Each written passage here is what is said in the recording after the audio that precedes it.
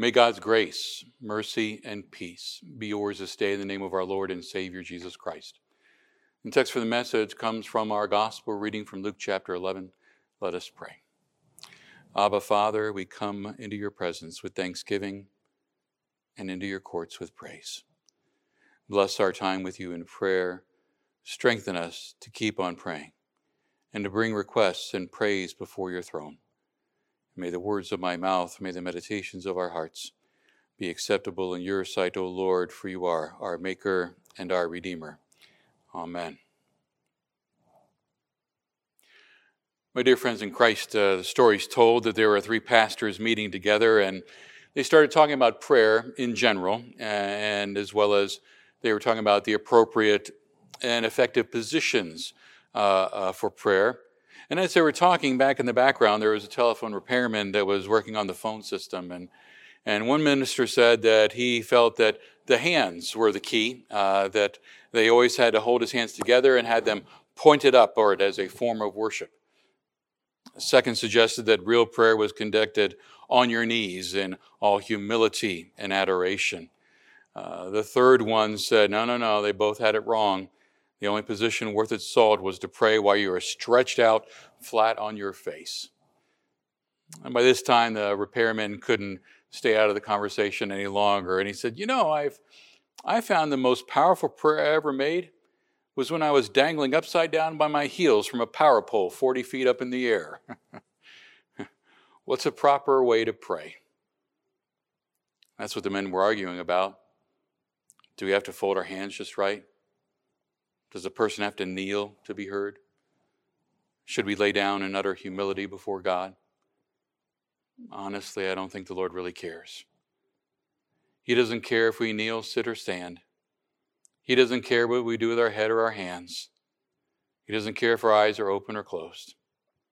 When the disciples asked Jesus to teach them how to pray, he doesn't give them specific guidelines for proper prayer posture, but he does give them, and he gives you and me, some guidance as to what really is a good prayer. Prayer is a gift from God. Prayer is an act of worship in which we talk with God in words and in thoughts. No request is too big, no petition too small. And since prayer is such a blessing, since the Lord commands Christians to pray, since God promises that the prayer of the righteous man is powerful and effective, there's really absolutely no reason to hold back in prayer. And that's why we've been studying prayer and putting it into practice these past 40 days in this study, Draw the Circle, learning to, as we learned in the study, to dream big, to pray hard, and to think long. But sometimes it's very hard to pray. We don't know what to say. We don't know how to pray. And yet if we admit to these fears about prayer, a lot of times we feel spiritually inadequate before a holy and righteous God. In the gospel reading from Luke chapter 11, the disciples asked Jesus specifically, Lord, teach us to pray, just like John taught his disciples. And so we close our study on prayer, but it's a reminder, though, that the praying continues after this is over. We take a look at what we've learned and what it means for the future. We're going to take a look at what I'm terming the 4 R's of prayer. A lot of people have clever ways of remembering things, right? Mnemonic devices. Children are often taught to remember the colors of the rainbow by that memory device, right? Roy G. Biv. The fictitious Mr. Biv's name is broken down for the colors red, orange, yellow, green, blue, indigo, and violet, right? A little girl had a way of remembering the great prayer Jesus taught in Luke. As her Sunday school was ending one week, she was asked to close the class in prayer, and she says, well, I'd like to use the train prayer. And the teacher was a little confused and said, the train prayer? Yeah, the train prayer, she said.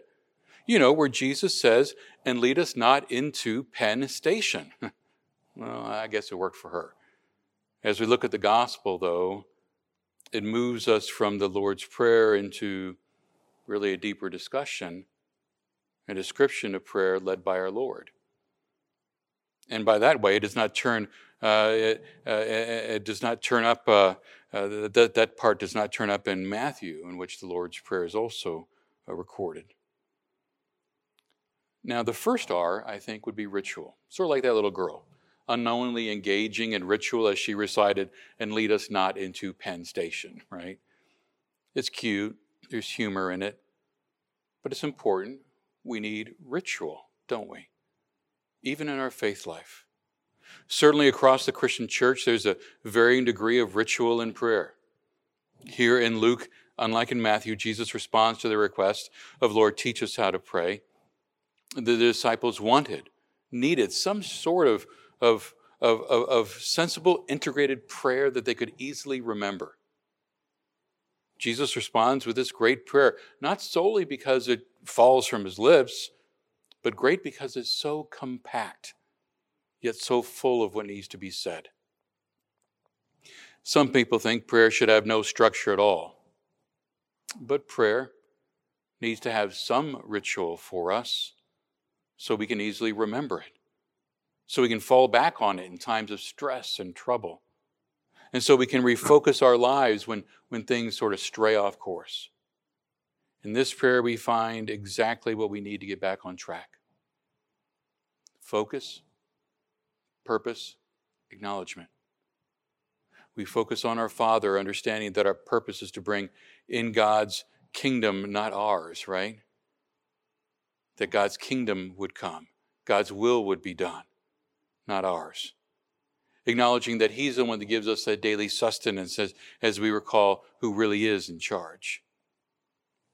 The ritual of recitation pulls us back from the brink of focusing just on us. It tears us away from that illusion that we're the ones in charge. Enables us to take a spiritual breather, maybe find some new energy when we feel dried up and blown away as Elijah's valley of dried bones. And it's true that the Lord's Prayer can seem like a worn-out recipe or tired slogan. We might be tempted to think, well, I'll just run through it on autopilot. I mean, it's boring, maybe a little childish. And yet, when we need this ritual, how comforting this is. Ritual is okay. The disciples, developing Christians though they were, needed that prayer because it was quick and easy. It helped them develop their faith. But Jesus went on to help expand their understanding of prayer's importance. Prayer is not just ritual, because secondly, prayer can also serve as a reminder. Jesus wanted to alert the disciples and us that prayer reminds us of God's goodness. It reminds us of his promise to care for us. And so in this excellent fashion, he gives us this great parable. The persistent man who knocks on a friend's door because he needs bread for an arriving traveler. It reminds us that we must keep on praying, that we might never give up. It reminds us that God is good, that he will give us what is good, that his answers to our prayers are not going to hurt us, although they might not always be the answers we want to hear. And so prayer serves both as a ritual and reminder. When things are tough, when the spiritual drought seems unending, dig up that Lord's Prayer and go through the ritual. But realizing that God is with you, reminding yourself that God is with you in that prayer, in all your prayers. We're reminded by this prayer and parable that we have a loving parent who does listen to us, who does care, who does act. That reminder was expressed by someone who said, prayer is not a garage from which we borrow God's tools, take home and work on our own problems.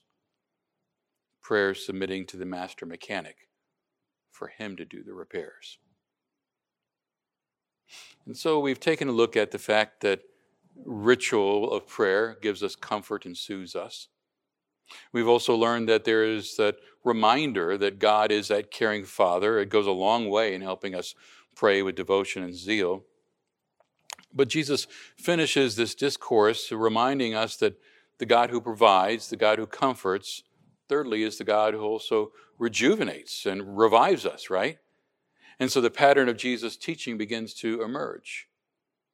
There's a prayer to fall back on, right? to rely on as a ritual memory exercise for times of stress as a way of remaining in touch with God. He's also reminding us that God is always there to care for us and gives us what is good for us. We can also then be rejuvenated or revived by God's Spirit each day as we spend time with our Lord God in prayer. In our lives, we get so beaten down by the devil, by the world, by our own sinful nature that we need to be picked up. We need to be revived, don't we? I came across that story similar to the devotion, the story that was in the devotion on day 7. And it goes like this, that there was a drought-stricken town in Texas, and things were desperate. And so the leaders of the town called on the preacher to have a special prayer meeting to pray to God Almighty to have rain. And so everyone gathered that evening in church, packed tighter than a can of sardines. And so as the story goes, the preacher came out and all set to do the service. And as he approached the pulpit and looked out on the crowd, he looked out and said, "Well, folks, I think we need to go home. No sense in praying today. Not one of you brought an umbrella." The Lord's Prayer encompasses those things of ritual, reminder, rejuvenation, or being revived. But the last star connects us to our study. And draw the circle. There's a ripple effect to our prayers. What happens with a ripple, right? There's that impact like a stone in a pond, and there's that reaction of waves from that point that travel far beyond the original impact. The idea that God is able to do immeasurably more than we can ask or imagine. I mean, your prayers right now, let's say, to change the hardened hearts of this generation. Maybe they'll impact your children, your grandchildren, your great-grandchildren. That prayer that may be a blessing to a missionary working in an area of hopelessness. His lives are touched, his lives are changed. You're never really going to know the impact of your words, your deeds, your prayers. That is until you come face to face with your Savior. Does the impact of our prayers and God's answer to those prayers stop when we stop praying? I hope not. I pray for many things, and I know He wants to hear the concerns and worries on my heart. Let's say that our prayers for our ministry through our school continue to touch lives for generations.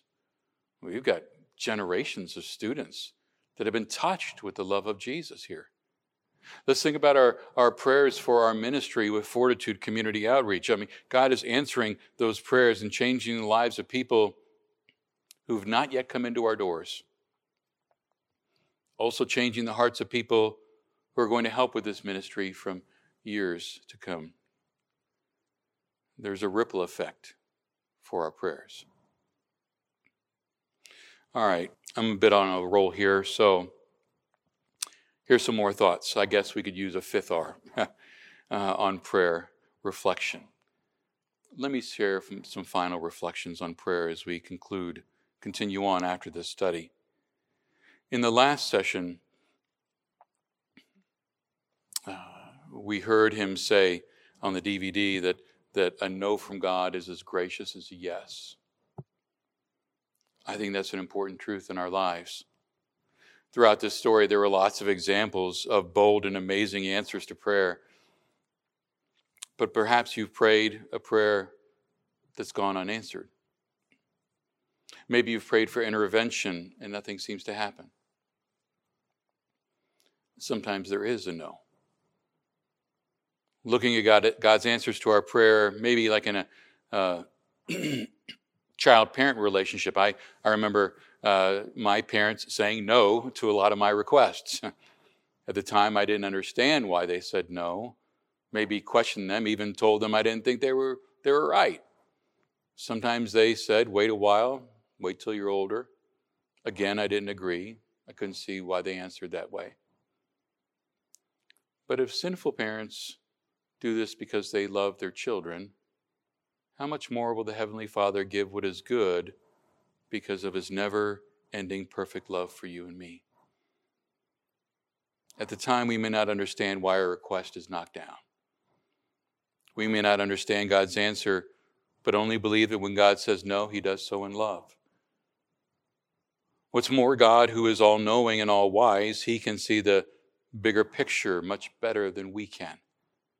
I mean, a lot of times we can't understand. We don't know what's happening. We think that we know that it's painful, even though it's not the course that we desire.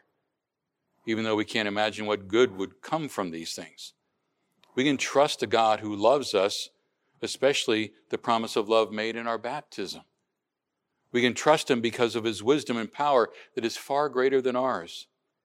He's able to bring blessings from our adversities. It was said many times about prayer that to talk about praying according to God's will versus our will. I came across a story about prayer that I thought was interesting, that there was this ancient monk who came to the conclusion that he needed some oil, so he planted an olive sapling. And he prayed, Lord, it needs rain, so its tender shoots can drink and swell. Send the gentle showers. Well, the showers watered the seed, and it began to grow. He prayed, Lord, my tree needs sun. Send sunshine, I pray thee, and the sun shine brightly. Then the monk cried out, now frost, my Lord, to brace its tissues and make it stronger. And so, behold, the little tree stood sparkling with frost. But at evening, it died. The monk looked out for the help of a brother monk, and he told his strange experience. And the brother monk replied, I too planted a little tree, and look, it thrives. It thrives well. He said, but I entrusted it to God. He who made it knows better what it needs than a man like me. I didn't lay any conditions down. I fixed no ways or means. I prayed, Lord, send what it needs. Storm, sunshine, wind, rain, or frost. You made it. You know what it needs. God indeed knows what is needed in our lives. We can pray, but pray resting in God's care, knowing that God's will is the thing that needs to be done. Even though we might get a no or wait, God wants us still to be persistent in prayer. Jesus doesn't say, keep on asking because God's deaf. He doesn't say, keep on seeking because God doesn't care. He doesn't say, keep on knocking because God is not paying attention. I mean, this is Almighty God, the one who willingly sends his Son to die on the cross and saving you and me. God cares more about you than you can possibly imagine. He is more attentive to your needs than you could ever dream he would be. When you pray, even the simplest prayer, the Creator of the universe is hanging on your every word. The reason he wants you to keep asking, seeking, and knocking is not because he's being difficult. It's because he wants you to understand that prayer is not simply an opportunity for you to make a list of requests and toss them up and see what God will actually do. No, he intends to take you farther than that. He wants to transform your life, to teach you to pray like Jesus prayed. The reason he wants you to keep on asking, seeking, and knocking is because when you do that, sooner or later, you begin to ask for what he wants, not just what you want. As you grow in faith, you're going to learn the more important question is, Father, what are you going to do today? And can I be a part of it?